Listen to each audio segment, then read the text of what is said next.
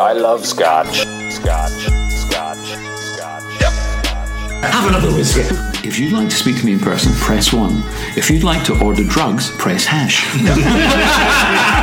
I had a gentleman in the crowd that was like, tell me how to drink Glenfiddich. And I was like, I will not do that. Yep. You drink Glenfiddich how you want to drink Glenfiddich. Wear a cowboy hat in Los Angeles and look at the amount of looks you get. Yeah. It's unbelievable.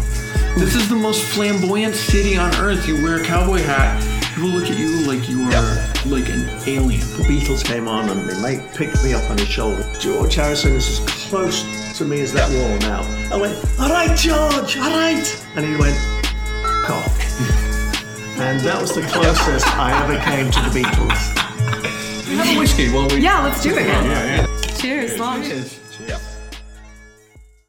Welcome back to United States of Dramerica, the social distancing in my garage edition. And I am very excited to have with me, across Zoom, across Los Angeles, Gerry Cottle Jr. Welcome, sir. Hello. Hello, Dan. How are you? I'm good. I'm excited for this. You're on the show because you like whiskey, so that's obviously one important character. I like drinking, and whiskey is just one of those fine drinks, isn't it? You are the founder of the Rooftop Cinema Club. This is true. And you have a fascinating backstory, as they might say in movies. Yes, it's a bit different, that's for sure. But before we get into any of that, my stellar opening question. Here we go. How are you and how are your family during these times? Oh, aren't you lovely? Lovely. Ask me that before I get drunk, so the answer might be different, right? So it's very clever, Dan, doing that right at the beginning. I'm good. Thank you very much. It's obviously been a testing time, but personally, it's actually been a good time for me, my wife Amy, and little Gerry Jr. He's Gerry the Third. When I tell you that backstory in a bit, that'll make a bit more sense. So they're great. It's been really great. We've been busy, but it's been really great spending more time with the family. So I feel blessed for that.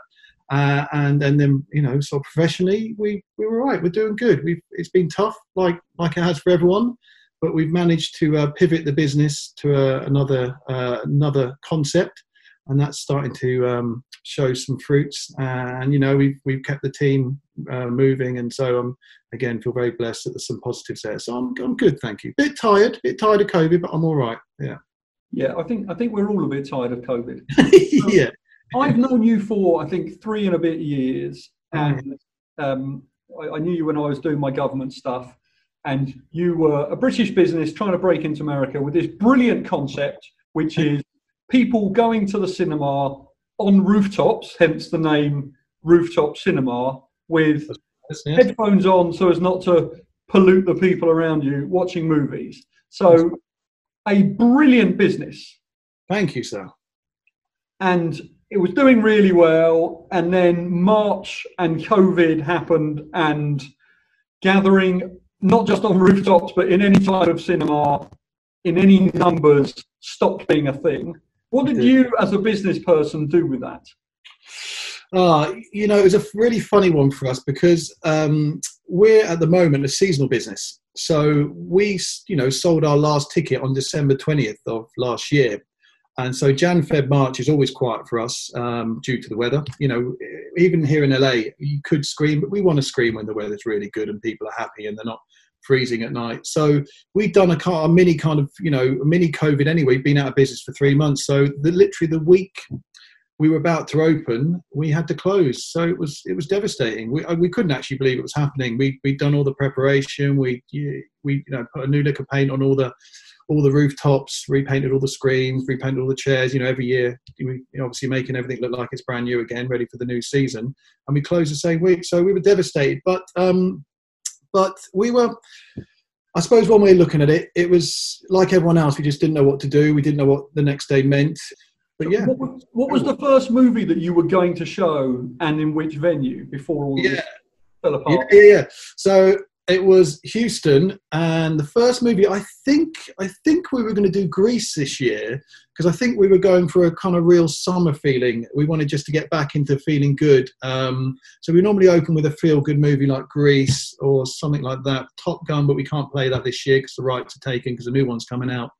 But we normally start with a kind of real blockbuster. And Rooftop is about escapism, like film is. It's about going there, having a great drink, having some awesome, these awesome views, delicious food, great service.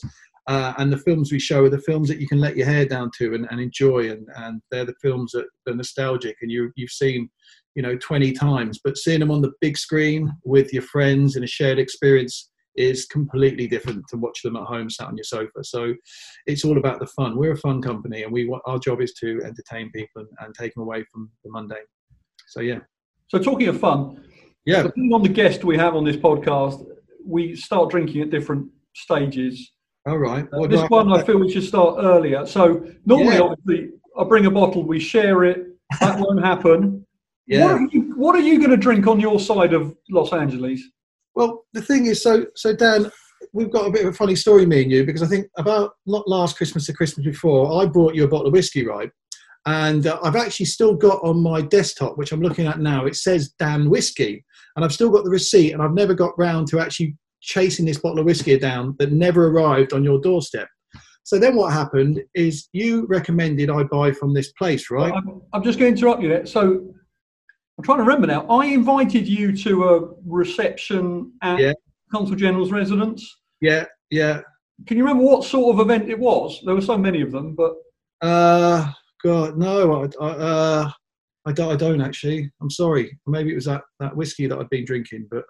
And you were...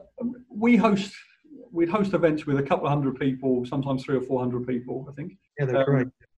Very rarely, when everyone was very gracious and very kind and everyone says thank you, you might have been the first person to actually think, what a way, to say thank you by sending you a bottle of whiskey. Now, the massive irony of this, of course, is not only did it not arrive, I swear I did it. I've got evidence. No, I don't know. You sent me the receipt, I remember. But the way it works in government is you're not allowed to receive private gifts. So had the whiskey actually arrived, I would have, because I was a good, honest civil servant, I would have declared it, put it on the hospitality register and put it in for general use, either at the residence for a future event or for some kind of team event.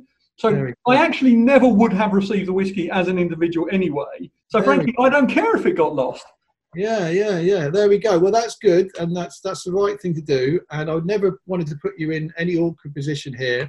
But I was sending it as a friend, Dan. So there we go. That would have been all right, wouldn't it? It's incredibly kind. Now I'm in the private sector. Obviously, all whiskey donations are more than accepted. Anyway, sorry. I interrupted you. No, you're absolutely good. So then I was about to go and order some whiskey this week. And I got spooked because I thought the last time I ordered whiskey with Dan involved, it never turned up. So I didn't. I copped out of the online order. I couldn't get, was it the Cardew that you recommended? Yeah, I recommended Cardew, partly because I like it and partly because it had the word car in it, and we're going to be talking about drive-in cinema later. Yeah. So, but instead, I don't know if you're going to laugh or you're going to salute me. I'm not sure. I'm very nervous at this moment. I feel this is like an acceptance speech and it could go either way. Either the crowd's going to love me or they're going to boo me off stage. But I got some Texas bourbon. And the reason it's Texas is because it's that's where the drive-in has started this year. So the good people of Houston have allowed us to open up a couple of weeks ago with the regulation. So I thought, well, what better way to celebrate than by saying thank you, Texas, for allowing us to open the drive-in and welcoming us, the Rooftop, with our new concept with open arms, and it's doing very good and people are having a great time. And that's what I did. It looks quite good, actually. I don't know what it tastes like. No. I'm happy with my purchase. Thank you. Yeah, no, you should be. I drink more Scotch than bourbon, but I do drink bourbon, and I like drinks from Texas, so that's very good. Now, I have a drink. So you've got a drink in honour of the city, the state in which you are doing your new model, your during COVID model. I've gone for something different. I always try and pick a whiskey that's related to the guest. Right. And I was thinking, what could I do for you? Is that a funny looking whiskey? Is it? Is that what it is? It's not a funny looking whiskey. No. But if you look at the label, this is a bottle. It's slightly controversial in its own way. This is a bottle of Howlerhead, which is a banana flavour bourbon, which is actually incredibly drinkable, particularly when it's 90 degrees. Now, I've picked a bottle which has got a monkey as the centrepiece of its logo for a good reason, which is, I believe, monkeys were part of the circus that you were involved in as a youth? Yes, I was. Yes, I was. Back in the day, my sister had a pet monkey called Tommy. He was wonderful. He used to sit Wait. I'm going to stop you on that. Yeah. As I just pouring. Your sister had a pet monkey. Those words have never been uttered on this podcast. No, I don't think many people uttered it. It's the mad word. All different now, obviously. But back in the day when it was, it was more accepted. Cheers. So I've got ice. Sorry, Dan, I'm no expert like you, and so I've got ice. I think that's a good move. Yeah, for bourbon in LA when it's 90 something degrees, have as much ice as you like. That's fine. I don't have ice because there's no ice maker in the garage. Okay, I didn't want to upset you and do something that was blasphemous to the whiskey tradition. So no, it's fine. So tell me about your sister's monkey called Tommy. So Tommy, yeah, she had a monkey called Tommy. He was a wonderful character, and we just had him on the circus really. And he just used to stay in the stables, and then he had his own. We had a big truck, and that was his kind of pen at night time. But he was great. He used to sit on your shoulders and flea you. And just take, obviously I don't think I had any fleas, but he was obviously engaged in thinking I did have fleas. And then what was quite funny is he used to sometimes he was a right entertainer, and he was literally a cheeky monkey, because when you used to go into the truck sometimes, when he'd spot you, he had this we had this dog, like a toy dog with a Santa hat on, the ones you win on the prizes, so a fake toy dog.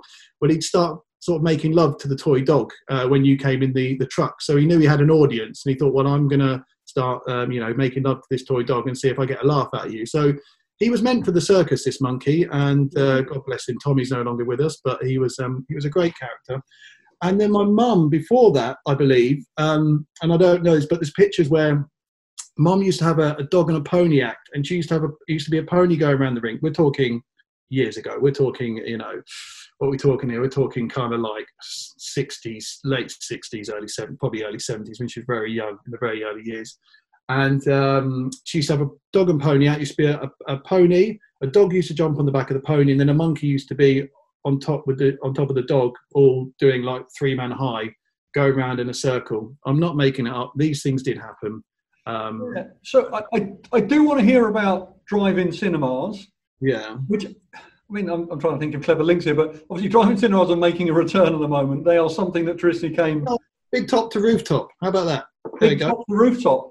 Somebody must have used that headline already. That's before I started drinking. Yeah. Obviously, you are from a very storied circus background.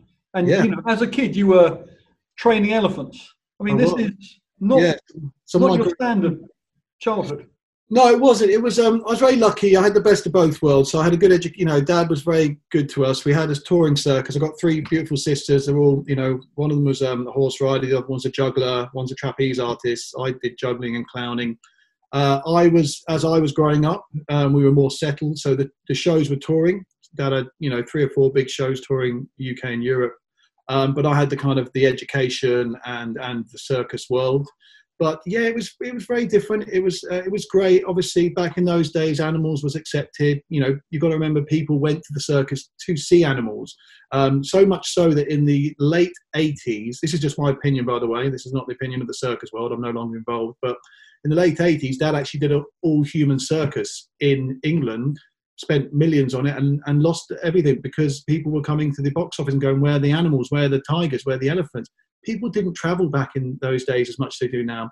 Now it's not accepted. I think it's moved on, and it's great. No one wants to see animals in circus. I don't think. So, but back in those, it's very different. Yeah. So he was, I guess, ahead of his time in some way. Yeah. But to the extent where actually it cost him because people still wanted monkeys. So what we're talking? Such a different world. Yeah. You've mentioned dogs, ponies, elephants, and monkeys. Anything else? Bears? No. No, yeah, Dad had everything. Penguins, crocodile, he put his head in the crocodile's mouth. We had... I'm going to have to do this quite often. Let me just stop you there. He put his head in a crocodile's mouth? Yeah, because you used to be able to... He told me you used to be able to stroke the nose, and it used to make him feel quite tired, and then you could open your head up and put him in the crocodile's mouth. We used to have a strongman once upon a time. He used to have a moustache. He did actually have a moustache. Yeah, he did have a moustache, but he didn't wear the Tarzan outfit. He didn't go full strongman. But he was fantastic, and there's some great posters of him. But he used to lift an elephant. He used to have an elephant. He used to go onto this big stand, and he used to actually lift like a sort of squat and then lift an elephant. They were great creatures. I trained those for a while. Wait. Let me stop you again. How big is the elephant? It wasn't a baby elephant, but it was I think it was a small African elephant. Yeah, it was still a fair size. This guy used to, Jeeps used to drive over him, and he used to pull Jeeps with his teeth and lift an elephant. I must send you a poster of it. There's a great poster of him lifting this elephant. Yeah. Okay, so we've had sisters owning monkeys, men lifting elephants. Yeah. We've barely had a drink, and we've already gotten to the men lifting elephants part of the evening. Yeah. Extraordinary. I'm happy to share the stories. It was magical, and it's a way of life, circus. All I can say.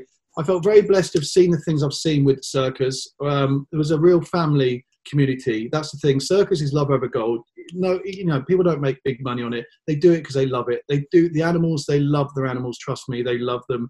And at that time, that's what it was about. It was about people escaping and doing something magical. They perform every night. You don't get on a high wire and risk your life every night for the money you get paid. You do it because you love to entertain people, and that's what it's about. It was a way of life, and it was magical, and it was very close, and we were a part of a good community.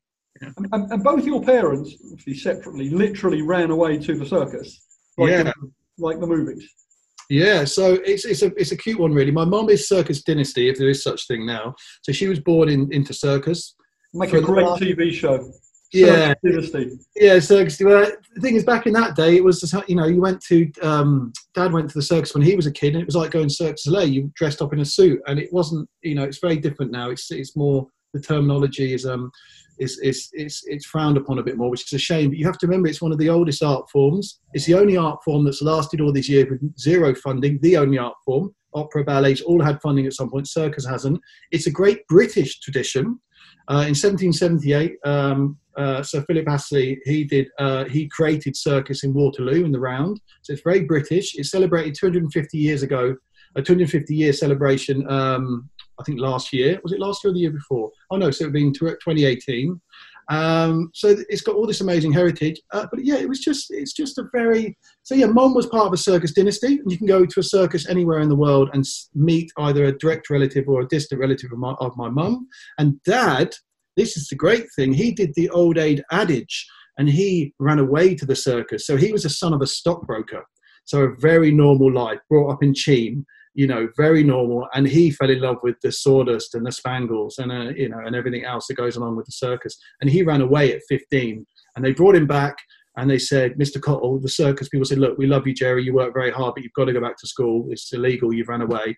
They got him back, and the headmaster sat him down, and his parents came to the school, and the headmaster said, "Well, Mr. and Mrs. Cottle, I'd love to say that Gerry should stay here, but he doesn't work anyway because all he does is dream about the circus, so I can't help you." And Dad's face lit up, and the next minute he went and he was back at the circus, and that was it. Extraordinary. Started from the, for our British listeners, everybody has heard of Cottle's circus. I mean, it's an institution. Yeah, thank you. Did it travel over to America? Will Americans have ever heard of it, or? Yeah, it's no, not really. It's one of the few countries. Dad loves America. We spent a lot of time here, and in fact, I think when he came back from Oman, he spent about 3 months here touring, and ended up staying behind Circus in Vegas in a big caravan because he knew the people that run it, etc. This is many years ago. But he's the most travelled circus in the world because he's been to places Oman, Greenland, Iceland, Singapore, Malaysia, Hong Kong, all over Europe. He's done so many areas of the world. That was his big thing. He was a risk taker, and he just used to get a contract and go. But of all the countries, he never really tried America, and I think it's because there was such a dominance here with Ringling Brothers, Barnum and Bailey, and the big shows there, which obviously they closed recently, a few years ago, after about 125 years, I think it was. Don't quote me on these facts. Like I said, it's no longer my world as much. But yeah, it was just one of the countries we never did because I think it was too vast and too much going on, and there was a lot of circuses here. But he had a love for America. We spent a lot of time here travelling as kids on holidays. So he didn't conquer America with his art form, but you did. Well, I wouldn't say conquer, but I'm giving it a good go. Yeah, it's funny, isn't it? I think Look, I love Mustangs. I love Elvis. I'm a massive Elvis fan. So I love Dennys, which a lot of people laugh at me for, but that again is memories of America, traveling, touring with Dad over here, and stopping off as a family. So for me, when I started Rooftop, it just felt right. I've always wanted to live here. I've always loved this country, and that's how it happened, really. How do you, if you don't join the circus family, which I think your sister did you run away from the circus? I ran away from the circus. I ran. You know what, Dan? My sisters, again, we were lucky. Dad gave us a good education, so we're educated on the circus, and then we went to sort of secondary school. My sister left school on a Thursday, and by Friday morning, 6 o'clock in the morning, she'd hooked her caravan up, and she was traveling to the circus. Me, I'm the only one of the family who's gone to college. We all, after school, Dad was like, you have to choose your future. We never forced us to do anything, which was great. We're very thankful for that. But all my sisters straight away to the circus, the next day. Me, I enjoyed going to the pub with my mates. I enjoyed playing in bands. I did labouring for a few years. I went to college. I messed around. I had some fun. And then, to be honest, I love London. I just then went and spent 10 years in London. So for me, I was kind of half circus, but I was also half, I'd want to put in the normal life, if you like. And I just felt I wanted more than circus. And so that was my choice. Yeah. And you worked in PR? Yeah. I worked in PR for a guy called Mark Bukowski, who's an absolute doyen. He's fantastic. Still a very good friend. He was a good friend of Dad's, and he helped Dad in the early years do lots of amazing stunts at Wembley. We had French wire walker walking across the famous, the Wembley Towers, which have got demolished, but those famous towers years ago. So we did loads of great circus stunts, and I just went and spent 3 years with him and really learned the art of PR. I had also done some time doing some stuff for these circuses, Moscow State circuses and things like that. So I fell into that kind of entertainment world, and I enjoyed PR. I did it for 10 years, and then I ended up, working for Cirque du Soleil and lots of great companies. Yeah, really enjoyed it. Just to sort of round off the whole circus thing. Yeah. I've been to see maybe half a dozen of the Cirque du Soleil shows. Yeah. I think as a kid, I probably caught the tail end of what would be a traditional circus. I can't remember if there would have been animals or not, maybe not.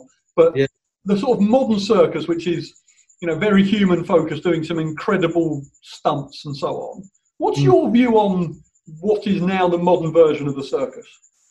Look, like I kind of mentioned earlier, I love circus. It's in my blood. I think it's an amazing art form that gets a lot of stick.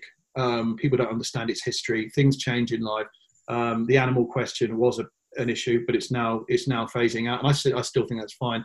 But I think Cirque du Soleil and those kind of things are the future, and it's great that they've been able to come along and still keep people interested. You've got to remember, Soleil, it's very strange. I was once at the Royal Albert Hall watching a show, and there was a lady in front of me, and she said, "Oh, it's amazing." And she goes, "It's just, it's not circus. That's the great thing." And I said, I didn't tell her who I was, and I said, "Madam," I said, "This is circus." She goes, "No, it's not." I said, "It is." I said, "Because everything here, every act you see is a circus act. They are the best acts from around the world." I said, "You've just seen some of the finest acts from Russia, China, and the rest of the world. They are all circus artists that have then got training to do ballet and music and dance. But the core of this whole show is circus." But it was amazing how it wasn't seen as circus by some of the general public.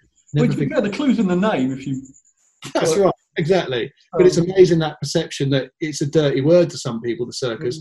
When my dad was young, he went to the circus, and like I said to you earlier, people were in suits. He went to see Bertram Mills in Olympia in London, and that's when he fell in love. He was like, 7 years old, and it blew his mind, and these big acts.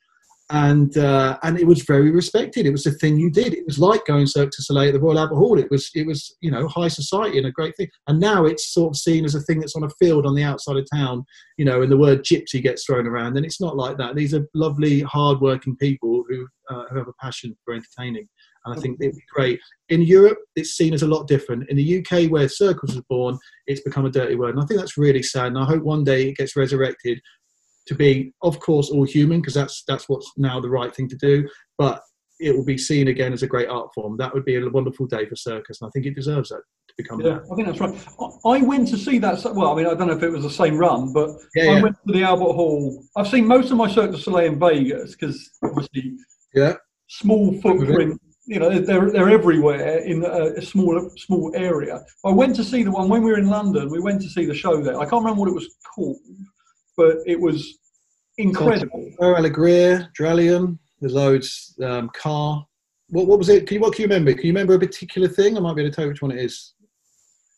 Was there a particular thing that blew your mind? Amazing gymnasts. Oh, they've all got that in abundance. Sorry, I can't narrow it down. I just wonder if you saw like a big act or a big stage presentation. Because again, Vegas has the ultimate because of course they get to build the sets. So cars. Yeah. And the ones in Vegas, so I've seen the water-based one. Yeah. It's the Bellagio, isn't it? Is that Bellagio, I think? It was at the Bellagio. I've seen 4 in Vegas, not the Beatles one. Love, yeah. That's great. Yeah. But I've seen most of the other. And I haven't seen whatever the one which is sort of semi-new that they do in New York. Yeah, Humanity. That's not. Yeah. I haven't seen that actually, but I've heard it's good. Yeah. Not for me. Yeah. I like my humans. I like my humans with their clothes on. Yeah. Gets a bit awkward. Yeah. Anyway, so let's go back to before the monkey changed everything. Let's go back to this. So your response to COVID and not being allowed to have people on rooftops was cars. Tell me all about that. Yeah. So we closed down. We were obviously suffering and hurting. We were worried about what was next for the business. We obviously, like I said, we've been out of business for a while. We were, obviously the finances were a problem. And it was actually our general manager, a lady called Georgia. She's wonderful. She's in Houston at the moment running the show. And she just said, "What about this? It's what a great way to entertain people and be safe." And so we just thought, wow, that's a great idea. And what happened is about 2 years earlier, we closed a drive-in in London. So we opened the first commercial drive-in in London in 2015. And we ran it for about 3 years at Alexandra Palace, obviously, the famous Alexandra Palace in north of London, and also Brent Cross Shopping Centre of all places. Quite funny. But so we'd, again, north of London. And so we'd run it in this place. And we did well for 3 years, but we stopped it to focus on the rooftop.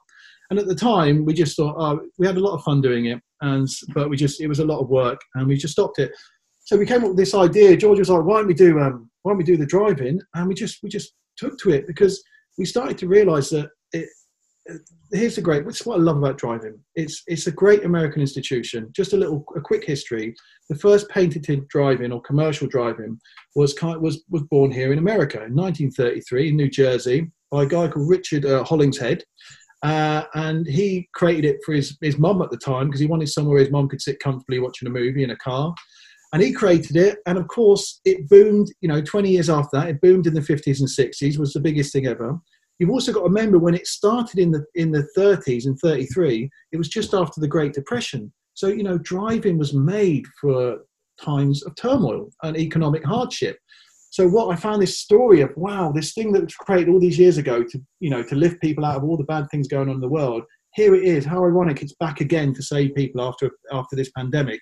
So we just looked at it and we basically made sure that we were going to bring the drive-in back in a sense. There's still drive-ins here in America, don't get me wrong, but our version, we were going to bring it back and we were going to make it so that it was essential to the times and it was focused on safety foremost, value because of obviously times are tough, and community. So safety, it's completely contactless. The whole thing, you don't have to touch anyone. Our staff and the public are safe.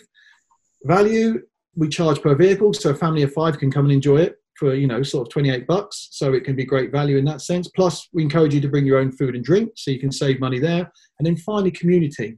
Not only the community of helping our staff and employees back to work before they can go on the rooftops, because we still can't open those at the moment. I can talk about that later. But the community of businesses. So everyone we've worked with local AV companies. We've worked with the landlords. We've worked with local restaurants. Everyone's taking a bit of the pie. It's all done on percentages. So if we do well, they do well. And finally, community. We've made sure that every week we're doing 2 screenings for the community. So we give away up to 400 or 500 cars a week to just members of the public who might have been a bit hard done by, might be suffering financially. They haven't lost their jobs. They may have even had less. Everyone's had to take pay cuts. And of course, also the essential workers. So we felt that was a big factor. So we felt this combination of safety, value, and community was just absolutely right for the time.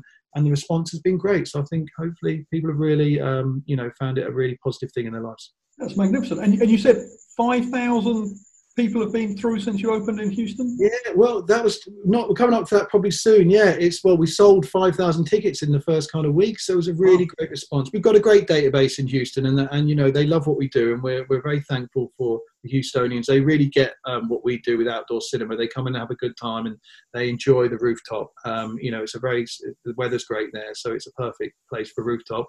And the drive-in was, I think. The last thing about it is you've got to remember that film is the ultimate escapism, as I said earlier. So the drive-in, we feel it's our job to also get people out of their houses, and they can come and still, be entertained, but do it safely in the comfort of their car. So it's just been perfect. And we're are you showing Contagion every night, or are you changing up the movies? Yeah, I know. That was on Netflix, wasn't it? I haven't watched it yet. I didn't want to freak myself out, really. It's a brilliant movie, but people say, "Oh my God, it's so realistic." And the reason it's realistic is because epidemiologists were the consultants on the movie, so they said what might happen. Probably the same people who are saying, "Beware, this might actually happen," were advising on the movie. But anyway, did you change the lineup, to lift the mood, or have you kept it as you would have done? No, it's a great question. It's funny because it's actually it's a slightly different audience for us. We're on the rooftop. It's 18 plus because we're more like a nighttime experience. Obviously, we scream when the sun goes down, so kids are in bed by that time, 8:30, in the summer. So it's very much, and obviously there's a drinking element to it. People just have a couple of drinks. It's more about like going to the theatre. It's coming to the rooftop. It's not a rooftop party. It's a social event, but it's very, it's very chilled and very, very laid back, very relaxed way to have an evening. But yeah, but for driving, we've really seen a lot of families, and that was one of the big things. We wanted to make sure that we were catering for the families, because obviously we wanted people to be outside the house, but obviously people still need to isolate with their family. They can't just go and start seeing their friends. So that was important. So we thought we need to play family movies. So the first movies were all the family movies. Sometimes the Shreks and, the Toy Stories. Other times it were stuff like Space Jam and Princess Bride. So fun movies that mum and dad could also enjoy. And then the late movie that starts at 11 was more the cooler kind of Drive or Nightmare on Elm Street, a horror movie. So the late night ones were the late night driving movies where people could come and just like snuggle up in the car for a first date. Because that's what driving was, you see. And I love the fact that driving was a great cheap date night. When it first came out in the 30s, they had nannies like protesting outside the drive-ins because they were like, "You're taking our business." Because all of a sudden, all these young couples had young babies and kids. They were sticking them in the back. They were falling asleep and they were going to watch a movie till 12 o'clock at night. So it became this date night, family night. Great. I've talked to a few people, both for the podcast, but also, normal people for normal reasons.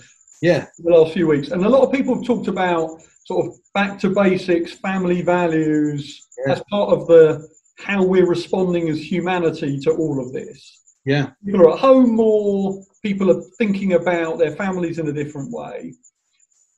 Is that part of why the sort of nostalgia of something that came from a simpler time is coming back, not just the necessity of social distancing, but actually it harks back to a day where people did things differently and thought about their social life and their family differently?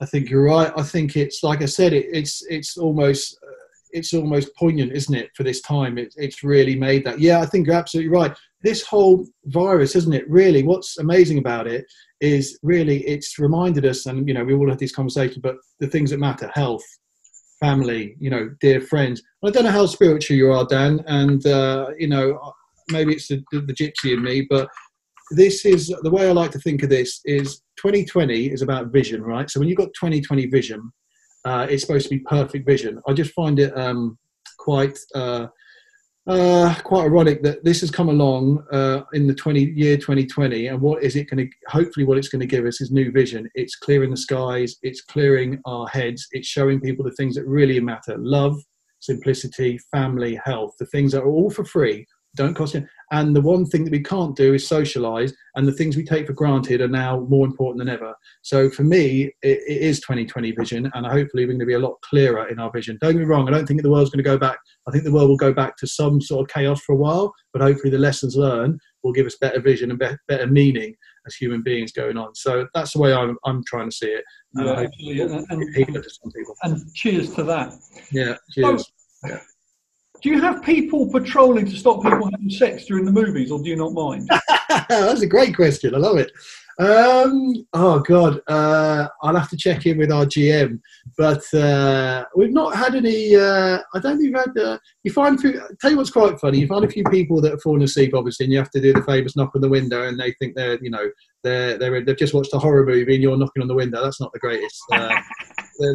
That's ruined their night, isn't it? And then you get a lot of people in there, sort of, some people turn up and they've got big Jeeps, and then at the end of the movie, no one can start their engine because they had the engine off and the batteries run flat. So you get a lot of that. You have to, give them a kickstart. So there's quite a few funny moments, but that's the thing. It's quite. There's a real community aspect to it. All the staff love it. There's a real, even though you're not seeing people and you're away from them, there's a real camaraderie. I think that's quite magical. Yeah. Obviously, you're socially distancing. Yeah. It makes sense. Yeah. When life returns to normal, whatever, I don't even know what that means actually, but do you think in parallel to maybe, obviously rooftops will return at some stage, but do you think you might keep the drive-in business because maybe the world will change and people will want that again? Yeah, we definitely not taking anything for granted. So we're going to see how it goes, basically. But we're hoping that some of the drive-ins will stay open. It'll be really interesting because obviously it did die out as a kind of form of entertainment. And the reason it died out is because towards the end of last century, the multiplexes came along and they offered more in terms of choice, more screens, more concessions, more different types of food, more different types of drink. And that's what took people away. Now, ironically, it's almost come full circle. And why Rooftop has been doing exceptionally well for the last 10 years is because I think, we're now offering more as an experience. We're offering, better food, better cocktails. We're offering Instagram views. So it'll be interesting to see if people see drive-in as offering more or whether they just see it as a response to COVID. I think it will be a mix. I don't think it will go back to the heyday, but I do think it's a great way to watch movies. It's super fun. It's super safe. It's a great family outing. So I do think there's a lot of young people that grew up watching Grease but never went to a drive-in. So I think people now, I've already had people calling me saying, my teenage daughters went and saw it, had the best night. They love it. They're going again. So there's that new generation. So you never know. It might have a resurgence as a kind of that nostalgic kind of retro thing to do, right? So, yeah, absolutely. And look, the principle of the rooftop, again, if we can think about the time BC before COVID, what was the reason that you thought people would come and sit on rooftops and watch movies rather than watch those same movies at home or go to, as you say, these very fancy multiplexes which have everything you could possibly want and vibrating chairs that you might not have wanted? What I had a weird experience watching Avengers Endgame in Utah, and I had to turn the vibration setting on my chair down because every time there's an explosion, it vibrates. It went on all night. Anyway, what was the sort of basic thesis behind rooftop cinema? Why do you think it worked? Well, I think it works because it's simple. It's it's a great film plus a great location equals a great experience. That was one of my things. I wanted to try and create this formula of something simple and fun. To be honest, Dan, I just started playing my DVD collection at the time, 10 years ago. I had films like Top Gun. Look at Top Gun. I was like 7 years old when that came out. I didn't see it in the cinema. Back to the Future, I didn't see number 1. I saw number 3 in the cinema with my parents, but I missed 1 and 2. So you've got these films that I grew up on, I loved. I watched on, VHS and then DVD. But I've never seen them on the big screen. So for me, it was about, will people enjoy watching these films on the big screen with me? Because watching them on the big screen is completely different. Never mind how big your TV is at home. It's not the same as being out in a social experience. So really, for me, it was about a social experience. And that's what I think people wanted. So what was the first movie you showed as Rooftop Cinema? Yeah, I love it. Stand By Me, and I'll tell you why. So River Phoenix, classic old film, I think 89. Yeah, I think it's an 89 film. Stand By Me, and the reason it's no, actually, no, it's not. I think it's no, the reason it's 89 minutes. And so I wanted to show a classic film, but one that was short because I wasn't sure. I was like, people are either going to love or hate this. And the other reason is about a week before I was about to open, the owners of the venue that I'd hired the rooftop off came to me and said, Gerry, we're really worried about upsetting the neighbours. You can't use speakers. And I'm like, oh my God, this is film. And they said, what else? And they said to me, have you thought about headphones? And I thought, headphones? Are you serious? I started looking around and I found silent disco headphones, and I hired 150 silent disco headphones. And I thought to myself, are people going to like this? People want surround sound. The cinema's all about the sound as well as the visual. And lo and behold, at the end of the night, people came up and they said, by the way, Joe, we absolutely loved it. What an amazing setting to be out here watching the world go round. And we loved the headphones. We could hear everything. We couldn't hear the ambulances going by. And it was a great lesson. Out of crisis comes opportunity. And those headphones now are one of the big USPs of our company. And so even when we get a venue where we can have live sound or amplified sound, we don't. We use headphones because they're just natural. Amazing. And it wasn't your idea. It was basically the venue, as an emergency, suggested it. Yeah, emergency suggested. I initially just thought, I just wanted to put a rooftop cinema on, and I just, I'd seen cinemas in parks, I'd seen them in, different areas around the world, and I just wanted to.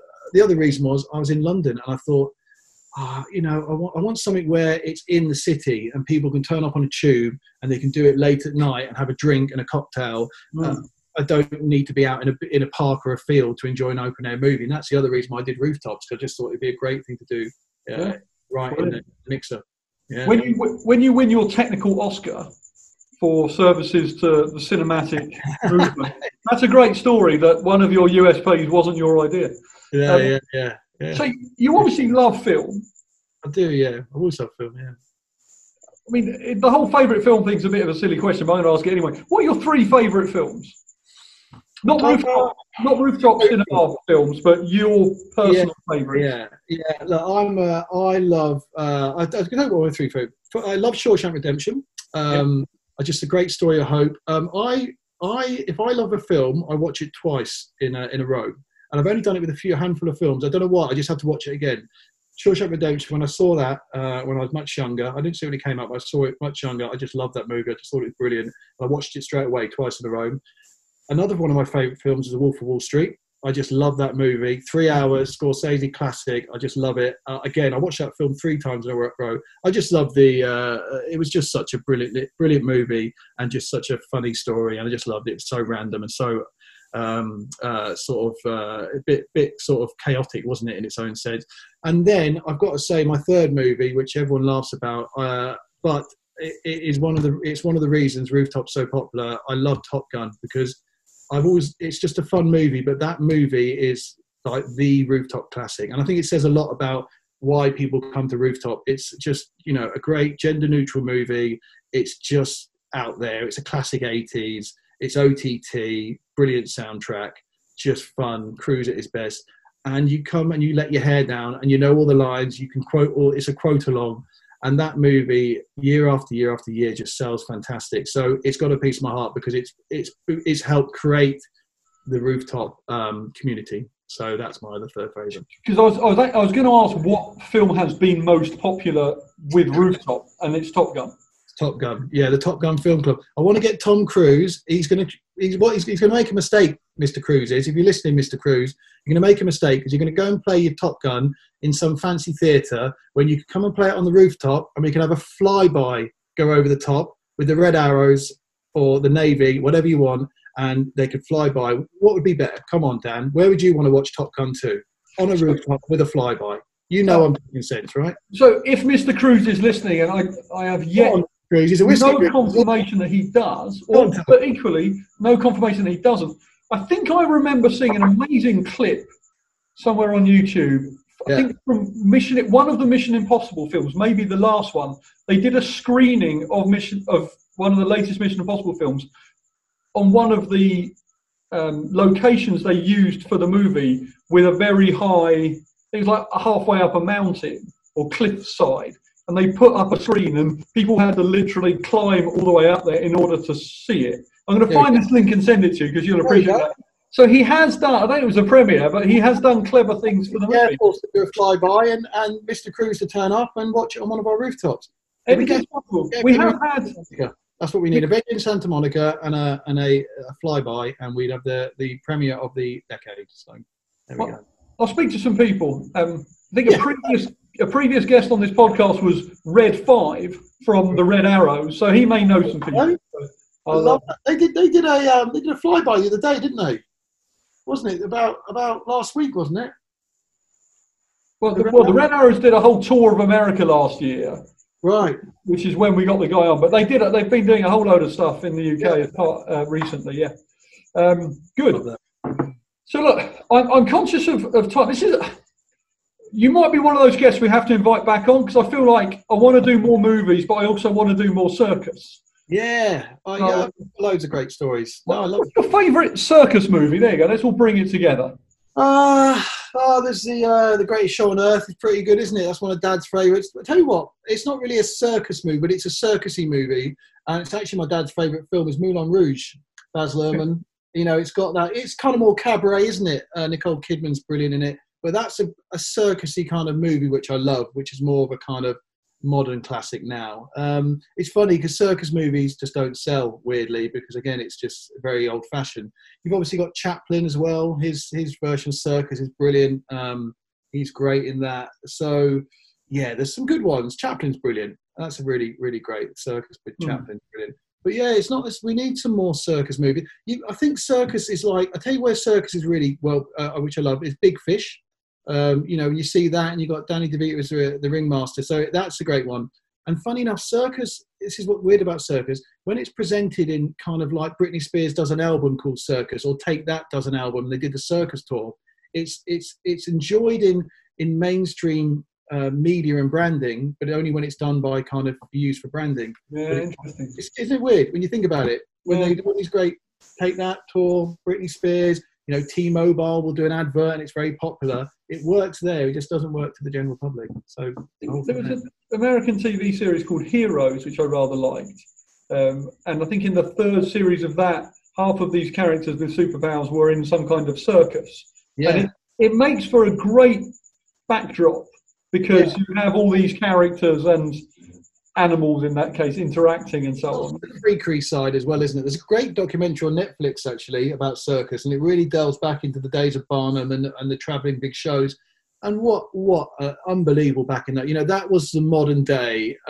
It was just, it's now the equivalent of, the big concerts that we see, and we're so lucky now, there's so much great entertainment. But it was unbelievable that the size of these, it was a moving village. It really was. These massive 3-ring circuses.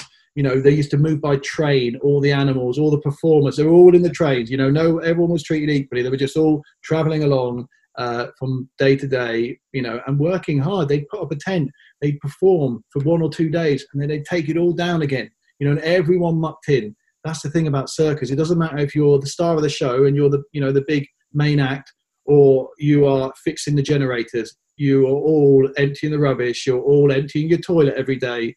It's sawdust and spangles, but there's a lot of mud involved in those sawdust and spangles as well. Absolutely.